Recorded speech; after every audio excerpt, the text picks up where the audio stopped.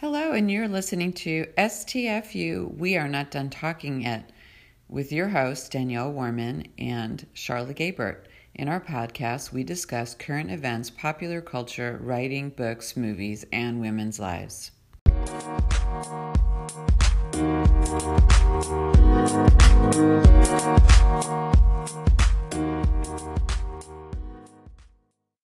Today we have a guest who is in Portland, Oregon. Her name is Meg Weber.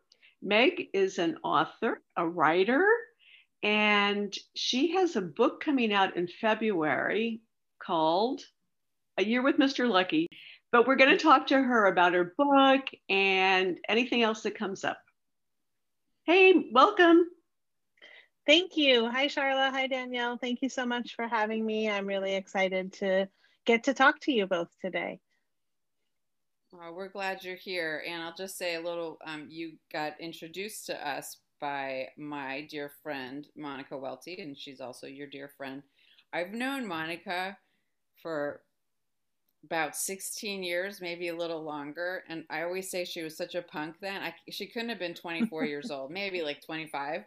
And she was a NIA teacher in San Francisco, and we've been friends since then. So I've watched her, change. She got married, she had children, she had a terrible tragedy, and I've just seen her blossom into, very different actually. So anyway, she introduced us to you, and what little we know about you, having read a couple of your blogs and your books. The beginning of your upcoming published book. You're just a talented woman. Thank you. And I appreciate that. Yes, I think that's a fair statement. And I love that you and Monica have that connection through NIA. I have never done NIA myself, but my sister, who I write about in my book, loved NIA. It was one of the things that brought her pure joy in her life. And it was a really important thing in her life while she was here. So I love that that's part of this conversation. Wow. That's how I know Charla. I swear, I think 75% of the people I know in my life are from NIA. And then Portland, of course, is the headquarters. So it's kind of like Portland has just spread across the nation, connecting people via NIA. Right. Yes, and Portland is such a headquarters for writing too. And there's so much strong, beautiful, powerful writing community here that Portland has always been my home. And as a writer, I feel really fortunate that I get to live here and be around all these amazing writers. We had the opportunity to study with Lydia last summer when Danielle and I were at Esalen Writers Camp, which was unbelievable. Oh, and you know what? The third person we interviewed for our podcast, I think it was number 3 or 4, was Rima Zaman. And so, it was like all these fantastic writers live in Portland. Yeah. Yeah, I've worked with Lydia several times, and I actually did a manuscript boot camp with her on this book, A Year of Mr. Lucky. And it wouldn't be the book that it is without working with Lydia. I already mentioned my sister briefly, but part of what happens in the book is that my sister dies by suicide. And in the first draft of the book, or the draft that Lydia read the first time, I was going along telling the story of this relationship with Mr. Lucky, and then I just sort of dropped in the middle of it somewhere, oh yeah, and my sister died by suicide. And then I kept going. And it was Lydia, most of all, that said to me, yeah, it doesn't work that way. You can't just drop that in the middle of your book and not give us context beforehand about your sister and why it matters to you that she died. We need more of that. And so I went back and I added a whole sub-thread in my book that is about my sister and my family and what those relationships mean to me. And it really rounded out the book. And it also rounded out me as a character and as the protagonist in the book in ways that were really necessary. So I thank Lydia for that, because it wouldn't be the book it is without her. Beautiful. I have not gotten that far, I'm sorry to report, but I was So tell us a little bit about like how you describe the book. You know, you got the blurb and sort of give us that background about what the book is. So the book is about a relationship that I was in after a divorce that I went through. I was with my former partner for 14 years, and we have a kid that we raised together that's now a teenager. And this relationship started maybe 6 months after my divorce. Part of what I was looking for after we broke up was I wanted to be in relationship with men, and I wanted a particular kind of relationship, a kind of sexual relationship that involved BDSM. And so that's what I found with him. The part that I sort of skipped over was that it was supposed to be really casual and no strings attached. And apparently I'm not wired that way. So I fell hard for him. He did not fall hard for me. And that's sort of the structure of the book. And we are both writers, he and I. He's just a casual writer. He hasn't done any publishing or anything. But so the first 3 weeks of getting to know each other were all in email back and forth. So there's emails between us that are threaded throughout the book. And he gave me permission to use his actual emails. So I didn't have to try to recreate him as a character in the book. He wrote himself as a character, which was great. Because then anything that he isn't super fond of about himself as a character, he wrote himself. So I was a little bit off the hook that way. You know, but the book, that's pretty cool to be off the I was really excited. And yes. Possibly vilifying someone, possibly whatever. Anyway. Right. No, it's true. I was really grateful for that. There's still plenty of things I say about him as a person that he didn't necessarily love, but he believed they were true. So the book is about our relationship and the ways that we connected. And then it's also about me going through this process of finding myself again as a sexual being after a 14-year marriage where there were a lot of things between us, but sex wasn't one of them. And so I came back into myself as a sexual being, and also finding my own sense of self and my own voice. And so the book is also about me doing that. I was getting back into writing after a hiatus while I was involved with him.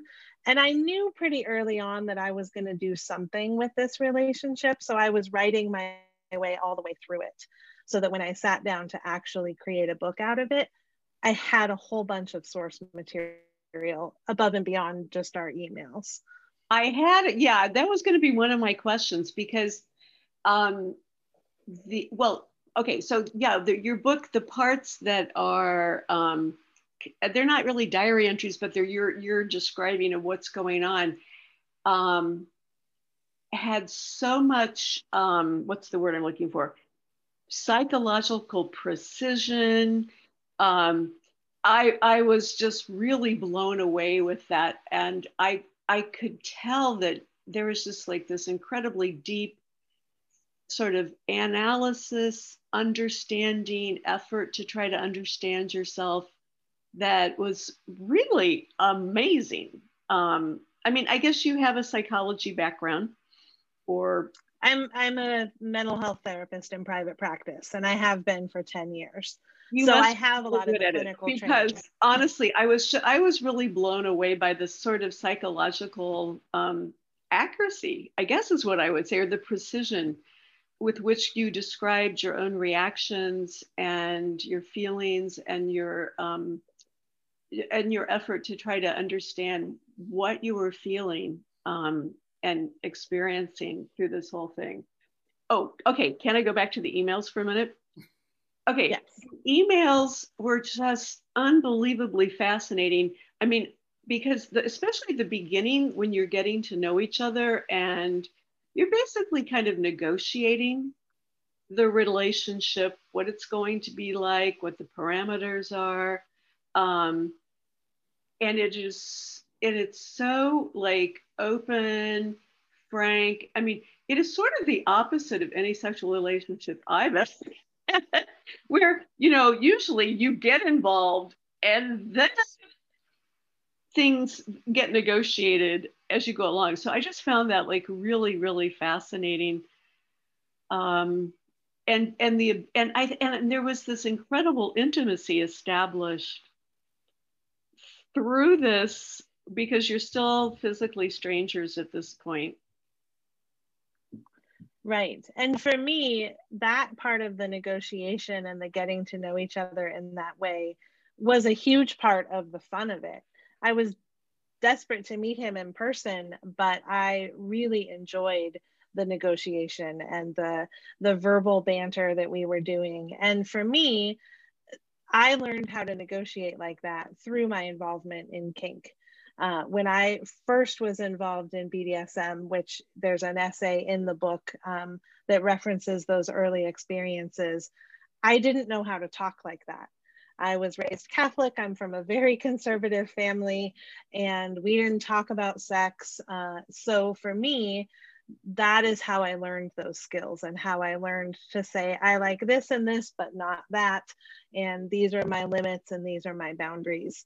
And so for me, that part is fun because I've learned how to do it. This is reminding me of something. Okay.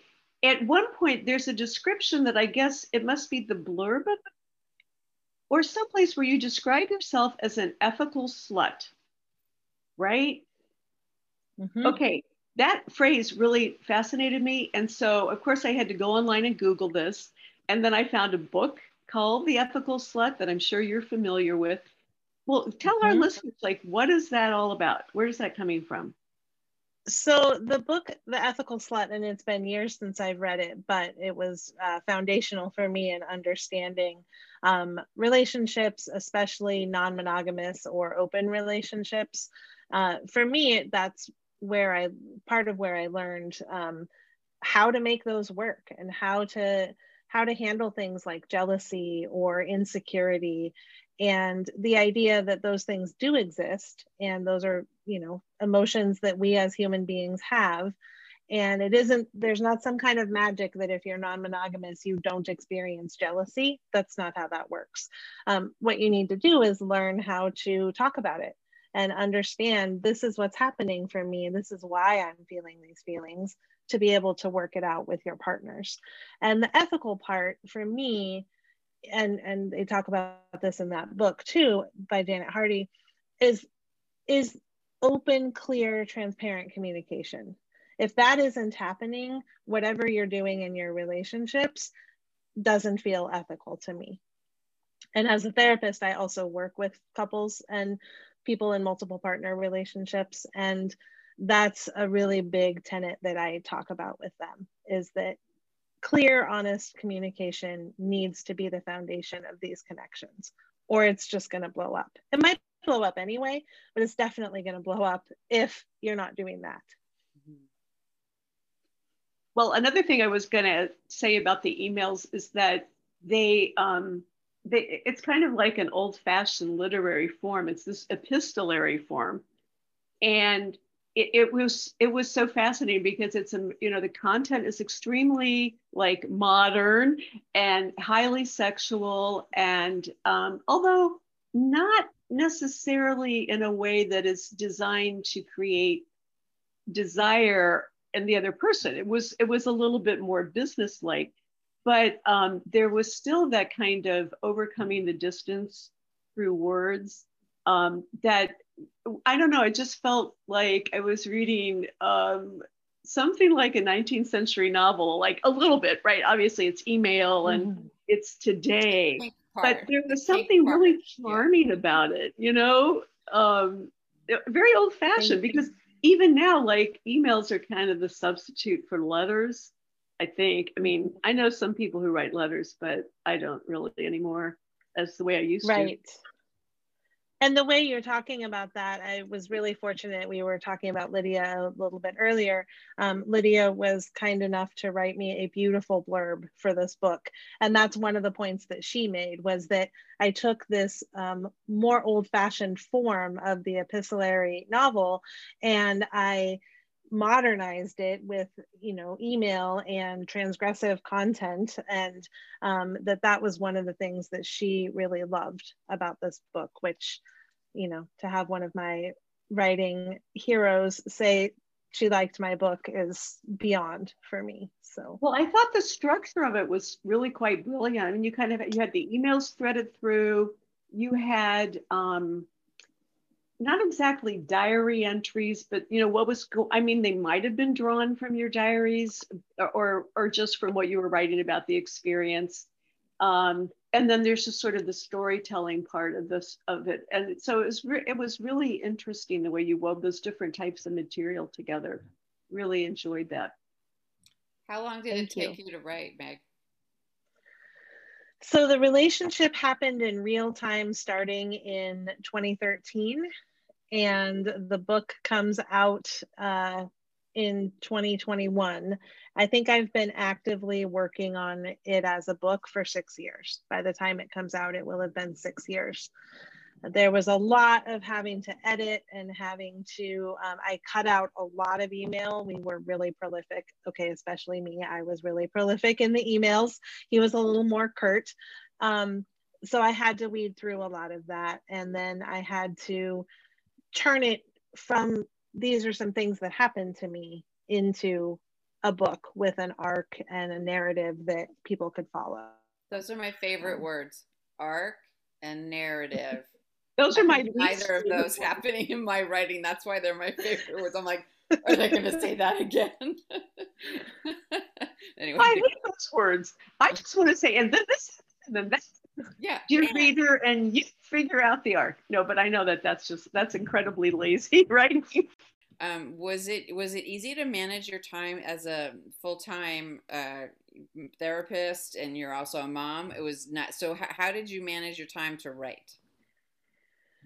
Oh, that's a great question. So in the early days of writing this book, I had recently divorced my partner and co-parent, and so we moved into a duplex side by side so that we could raise our kid in close proximity. And so I suddenly had time when I wasn't actively parenting, and then I had the evenings after my kid went to bed. At that point, my kid was 6 and 7 years old when I started writing the book. And so I did all my writing at night after they went to bed. And I did a lot of online classes. Ariel Gore is one of the writers that I work with, and she teaches classes through the Literary Kitchen online. And so most of this book, the early drafts, came about 2,500 words at a time as a weekly assignment for one of Ariel's classes. And I just chunked it together in that way, got feedback from Ariel and some other really amazing writers. And that's how the book was written. So I would work all day, and then, you know, the nights I had my kid, I would, you know, make dinner and do all of that, put the kid to bed, and then I would spend an hour or two or however long till my eyes wouldn't stay open anymore trying to turn this into a book. Yeah, you really burn the midnight oil, as we say. I did. Is this your first book? Have you ever written a book before? Wow. It is my first book. I'm sure it won't be your last. I hope not. I'm very far along, although probably not as far as I wish, with the next book that happens when this book ends. And I had a whole idea of what that second book was going to be. And then I did some work with a book coach earlier during COVID time. And the book told me it wants to be something kind of like that, but actually really different. So now I have to re-understand what it is the book wants to be. But that next book will be a lot more about the grief of losing my sister. I've been through significant amounts of grief and loss in my book. In my book, that too, in my life. both my parents have now died. My sister, I lost a best friend when I was 25 to a strange accident. So the next book is going to be a lot more about those experiences of grief and loss and how I have moved through them. I have another question. So you were writing and you took all these classes. Did you have to find an agent to find you a publisher? Is that the natural way that it went? That's one way to do it. I tried to go the traditional route and find an agent for this book. And as Charla, you mentioned earlier, you were talking a little bit about sort of the erotic content in the book, but that it isn't there for the sake of erotica. Those are my words, not yours. But that is part of what made this book really hard to place, because it doesn't really fit neatly into a category. It's memoir, but it has erotic content, but it's not meant as erotica. And so I queried, I think I stopped at 40 rejections from agents, and I got really close a couple of times, but most agents would read the sample I sent and say some version of, this seems really great and exciting, but I don't know how I would sell it. And so I ended up approaching this small press who has published a couple of my standalone pieces in anthologies. And I thought, well, I'm just going to send them my book. I'm going to query them and see if they want to publish my memoir. And they did. So it's a really tiny press that's in the Pacific Northwest. I'm really grateful. And so I wasn't able to do the agent route so far. Who knows what with my other books will happen, but not with this one. You know, yeah, I was trying to think of books that this could even remind me of. And it did feel kind of unique. You know, I mean, obviously, okay, it's a memoir, so it fits into that genre. It did make me think of a book that I read a couple of years ago, and then I recently came across it again. It's called A Down-Heeled Woman. Have you ever run across that book? It's about a woman who she was a Walnut Creek teacher who she retired from teaching. So let's say she's in her 60s, single, and she puts an ad in the New York Times. No, not the New York, the New York Review of Books, to try to meet men. And she says something like, I'd like to have a lot of sex before I die, preferably with someone I like. And if you need to turn on, Trollope works for me, something like that. Okay, so then it is a book about all the replies she gets, the various men that she meets up with. And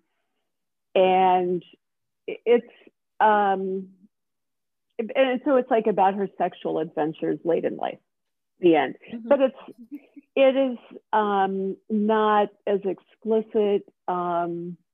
It's mainly sort of tongue-in-cheek, you know, it's sort of funny, and it has a different feel to it. But it is an adventure, and, you know, in this case, she's trying on a lot of different partners and different types of relationships, as opposed to your book, which is about just one in particular. Right. No, that sounds fascinating, though. I'll have to look it up. It's called The Down-Heeled Woman, something, because that is a really, really old-fashioned word for a streetwalker. Whose and heels also would have trollop. been. Hello, like I haven't. Well, trollop. I'm 55, and I feel like I haven't heard the word trollop in 75 years. So what's up with but, that? No, but she was referring to Trollope, the author, that she liked him because so not herself as a Trollope. Sorry, this is no the author, the British author Trollope, that she enjoys him. I took that the way you did, Danielle. I took it as the word trollop. So I don't know who the fuck trollop is. It sounded like the word trollop, like who's a slut or an easy woman or something. Confusing. No, I'm joking. It doesn't matter.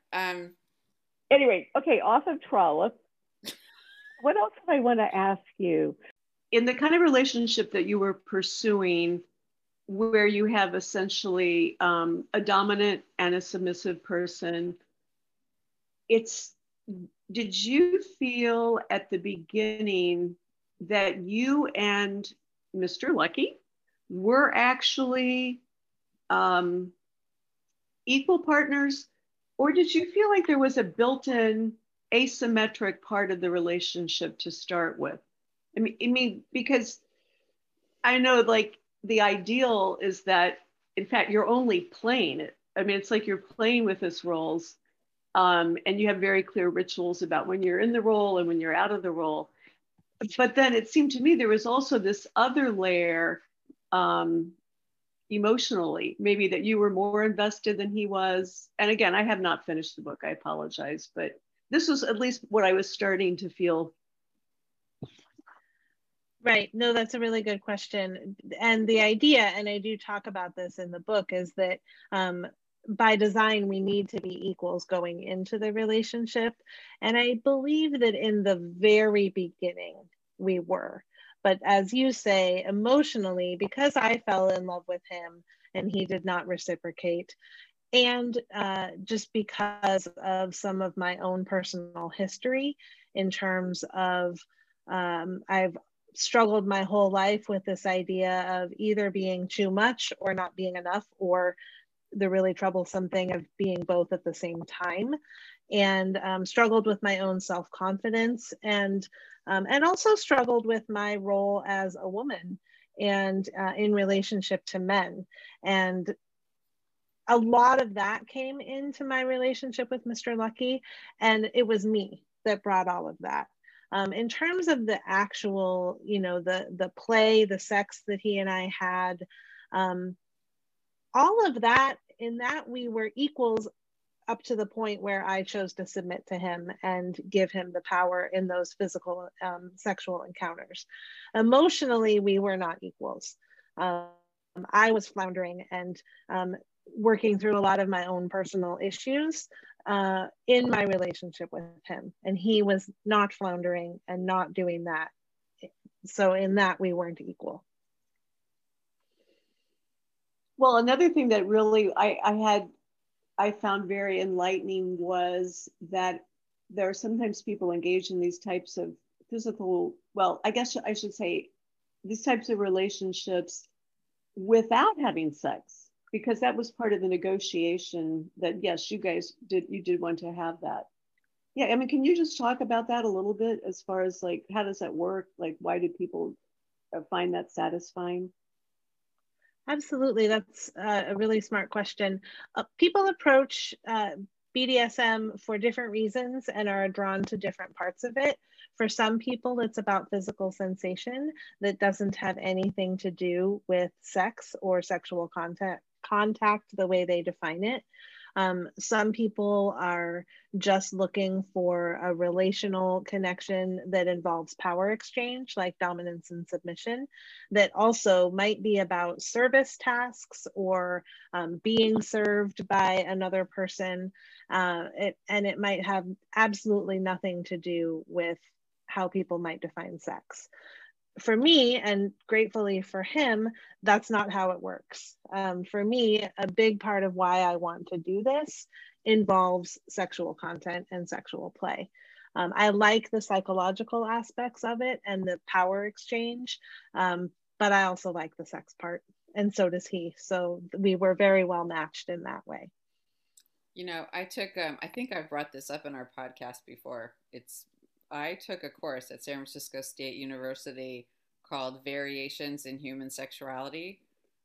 It was very popular. Everybody knew about it because it was taught in the biggest, the one with the theater, right? So this huge theater with a couple thousand kids. And the professor brought on each week a guest to present what they do, and the BDSM was freaking fascinating. And I think that like people try to fire this professor every year. The parents of the kids write in and go, "What do you mean you're showing a man all tied up on a circle and the other guy's whipping him?" And we learned. I was older than 20, probably 25, because I went to college late. These are like 19-year-olds are sitting there like, holy fuck. And it it was still something I didn't see. I think 25 years ago, it wasn't as, you know, who, what, I don't want to say mainstream because that's ridiculous, but it wasn't something that I even thought about. Mhm. Right. Oh my gosh. It was so, it was, no, but it was really eye opening and I enjoyed it. I go, wow, that's what turns them on. It turns one on because he's hurting him, and it's turning him on because he's being hurt, and they have their safe word and the whole thing. I was fascinated. Yeah, the amount of communication and self-knowledge and, ability to meet the other person where they're at, and there's so much involved in that. And in addition to being a therapist and a writer, I also teach at one of the local graduate schools in Portland, and I teach in the counseling program. So I'm teaching new therapists, and I try to include at least a little bit of an introduction to kink in all the classes that I teach, because I didn't get taught that when I was in grad school. I already knew from personal experience, but I want future therapists to know that people like to do these things. Some people like to engage in these behaviors or relationships, and that it isn't necessarily problematic, or it isn't, something that is diagnosable. Although there are still diagnoses in the DSM related to these things, but that's a different rant for another day. So, Yeah, because it really, like I said, this one particular class was so eye opening. And then another class, they said, if you haven't gone to a sex shop yet, if you haven't gone to Good Vibrations in Berkeley and San Francisco or something else, you have no idea what you're talking about, and you're not even, practically having sex yet. So I'm like, okay. So I head out, and like the videos alone. Okay, I went to Good Vibrations recently. They have nothing. They have a bunch of dildos and nothing. Okay, it used to be this entire world of stuff to discover. You could just sit on the floor and read books if you wanted to. It was kind of like any store or the bookstore, right? And I was like, wow, I learned so much, and I was fascinated. And then I was, stop the judging thinking. I was in my 20s. I was a dumbass. Now I'm like, wow, these people, that's what gives them pleasure. And I'm not even saying them. Like I've grown up. I have, have had different experiences, and yeah. So I I love just time after time I thank that professor for teaching the wonky class. It was good. I was just thinking what a fun field trip it would be for the whole class to go to Good Vibrations together. It would be so hilarious. But they don't need videos and DVDs anymore because it's all online. You can That's just true. It get is whatever different. you want online. exactly. Yes. Come to this question, Meg, as to kind of your reason or reasons for writing this memoir. Part of it was the story was in me and I needed to get it out. I needed it out in the world. Part of it is also there's not enough writing about kink relationships. There's not enough. I wish there were more people writing and telling these stories, particularly, several years ago when the whole 50 Shades thing blew up, and, that was wildly popular, and people were interested in, trying to have a glimpse of what this world might be like. Unfortunately, it was a terrible glimpse, and the writing is awful, and the portrayal of kink, and there is no portrayal of consent in any of that trilogy or the movies. So it was, people were interested and wanted to read about it, but they were not getting accurate information. And so one of the reasons I wanted to tell this story is there are real people in the world that have relationships and seek out relationships that involve pleasure and pain and dominance and submission. And I wanted people to have an opportunity to read a real life account of people who do that. People who are relatively sane and lead, regular-ish lives, and also participate in these things. Definitely. I wanted there to be other examples. The TV show with Jeffrey, what's his name? Transparent. I'm gonna remember it. Yeah. The sister, right after she gets divorced, she wants to have a BDSM experience with somebody. By the way, she's an actress who lives locally, and I've seen her at restaurants. And I went over and I said, I recognize you for the TV show. And then the bartender goes, she's a porn actress. I was like, oh my God. So she's a porn actress and she's in that show. But yeah, it was so great that it was on a TV show that lots of folks would see. Yeah, it was nice. Yeah. Yep. Visibility is important. Yeah, I think your memoir will fill a huge gap, honestly. Thank you.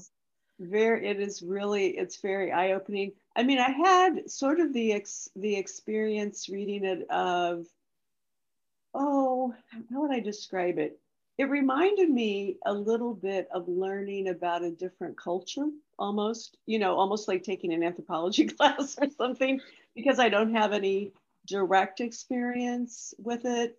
And it does seem like another culture. So I mean, I found it really fascinating. And yeah, just incredibly engaging. Plus, I mean, you're such a good writer, and I'm really glad you mentioned that 50 Shades of Grey. Somebody handed me that book once, and I just read a few sentences, and I just thought, I couldn't possibly read this. It's such garbage. Totally written.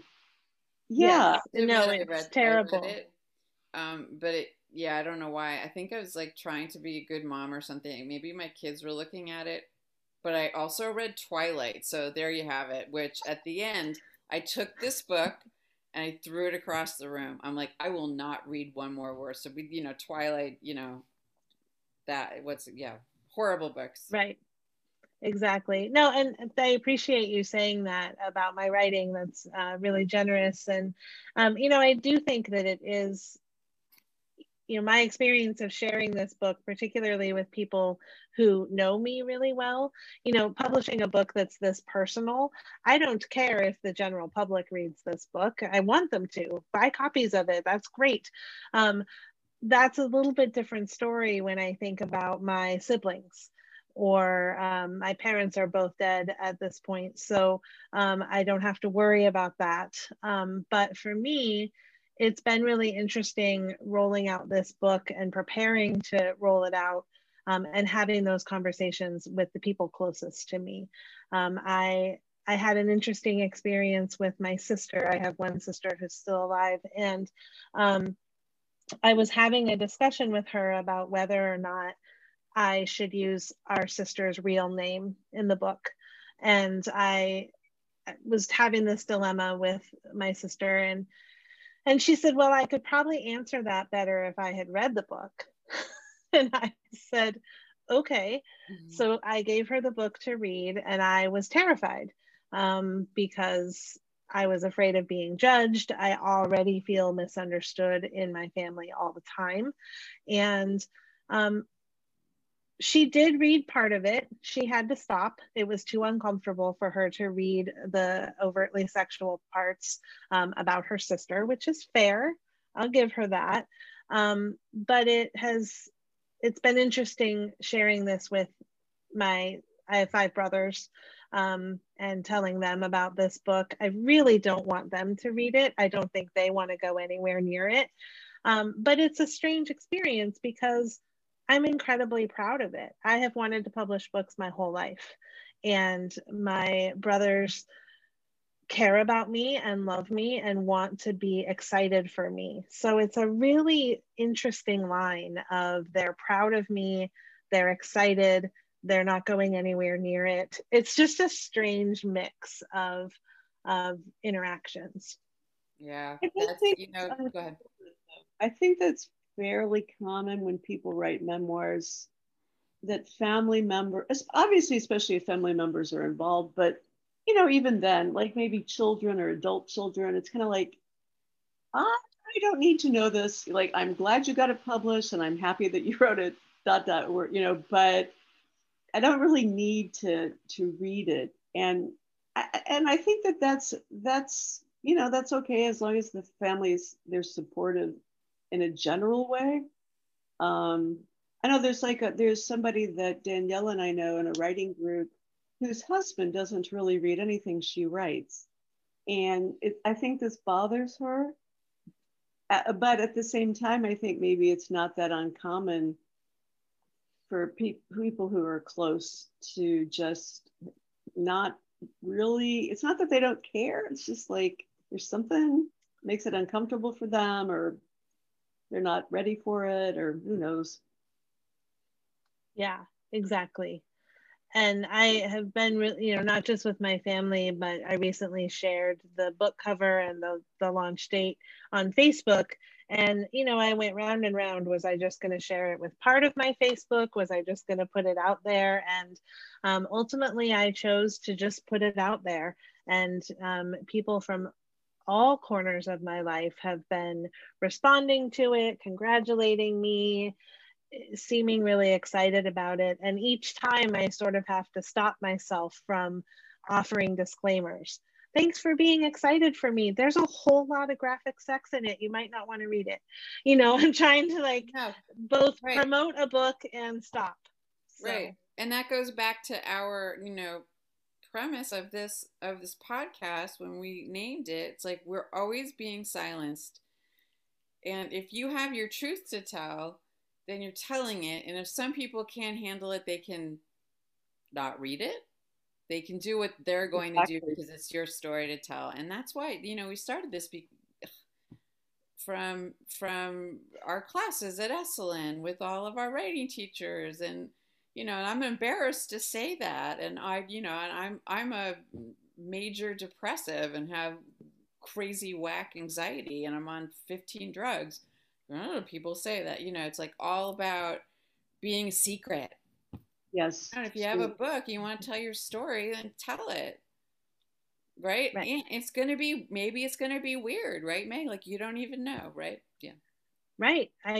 People who are saying, oh, I can't wait to read it. And okay. Buy copies of it. We'll see what happens. And I have no idea what kind of feedback. My best friend has already agreed to be the person who reads reviews for me and only lets me read the ones that aren't terrible or, personally attacking me. So I'm grateful that I have that covered. So good. That is a good idea to have sort of a filter. But I think sort of two things. One is I think that you'll be surprised in good ways of the kind of response you get from strangers who will just really come out of nowhere, and you'll be like, oh gosh, thank you. And I think you are so brave in doing it. I think it will give other people permission to tell their stories, or also just to feel comfortable with their own story. There's so much shame attached to so many things, and it's different for everyone. But I think when you read a book that is completely open and honest, it is kind of a gift to the rest of the world. It really is. Mm-hmm. And so you should be proud of that. Just putting yourself out there and being fearless about it. That takes a lot of personal courage. It really does. Yeah. And I wouldn't have been able, like what you're saying, I hope that my book does that for other people. And the writers who did all of this before I did have really created space and created permission for me to do that. Writers like Lydia and Carol Queen and Melissa Febos and, other folks out there that have already been putting out such personal, important details about their lives. And all of those writers I just mentioned have blurbed my book. And I'm so honored that, these people who paved the way for me have then read my book and said nice things about it. And but like I said about Lydia earlier, it's true about these other writers too. I wouldn't have known there was room for my story if these other writers hadn't written theirs first. And so I do hope I can create that spaciousness for other writers who are up and coming. And one thing that I've been really honored by in my writing classes and when people have read drafts of it, a lot of people are not involved in kink. They're not familiar with this world. And people have often told me that I do a really good job of writing those aspects of the book in ways that are not scary. Because some of that stuff can be scary, the things that are happening, or, the pain being, the pain happening in these exchanges. And my point is not to scare people. My point is to share my experience. And I've been told I take really good care of my readers. And I hope that that's how people find it when the book is out there and being read. Yeah. Because it's not, that stuff isn't there to titillate or scare people.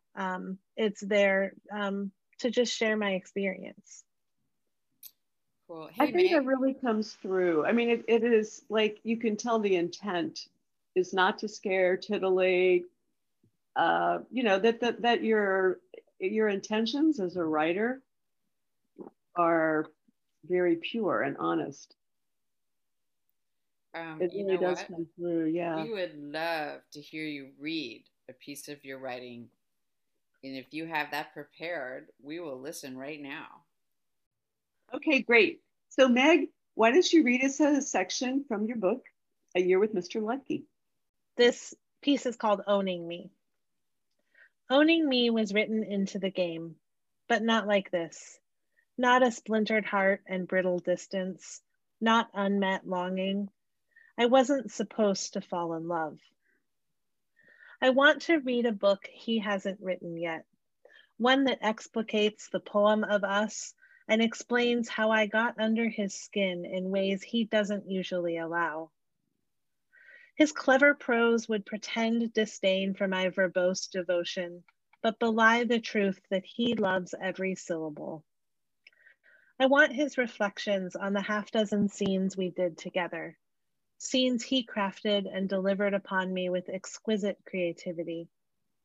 I want to explore the intersections of our words and bodies, of power and attunement, of submission and silence. I'm waiting for patience and for words to convey the synergy of emotions roiling within me. Sadness sings a solemn, lonely song. Anger is acutely aware of his absence. Curiosity cracks my composure when he won't communicate clearly. His radio silence is the wrong kind of sadism. Minutes bleed into hours, hemorrhage into days, flood into weeks. I am waiting to let go, to let what we had become just a collection of memories in the past tense. Still, the weight of waiting wears on me again. He is distant and guarded, but it wasn't always this way. In the beginning, oceans of words spilling from two directions tossed intrigue and interest between us. There were rules of engagement, but my heart doesn't follow rules. The wrong part of me is owned by him. Buying it back will cost every ounce of courage I can produce. I will pay for it with every pore of worthiness I embody. I will need to remember that a broken heart is not the end of anything.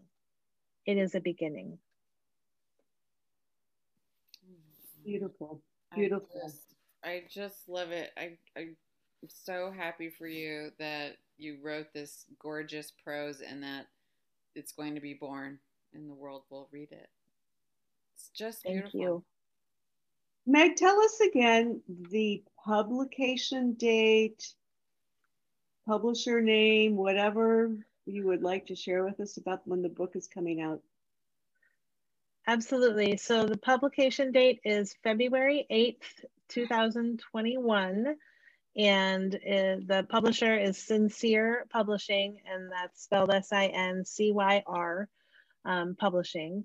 And there's a link available for ordering ebooks. The print link is not quite up yet, but it will also be coming out in print. So those are the details. You'll have to do a virtual book tour. I'm working on setting that up right now. I'm in the process of connecting with other folks who are launching books in 2021 and trying to do some readings so that we can get, some of the book tour experience, even though everything is remote. And thank you so much for including me on the podcast. It was really fun to get to talk to you both. And I'm really excited that we got to have this conversation. Our pleasure. Thank you. I really love it. I'm so glad it worked out that we could actually get together and talk about it. Yeah, it was so nice that you reached out and that Monica connected us. One day we can move around again and we'll come see you in Portland because all of our author friends live there. Exactly. So that makes sense. I can't wait to meet you in person, but this was lovely to get to talk to you both. We'd be delighted. Thanks again, Meg. Thanks for listening to our podcast. We hope that you enjoyed this episode. You can get more information about it on facebook.com/Charla Danielle podcast.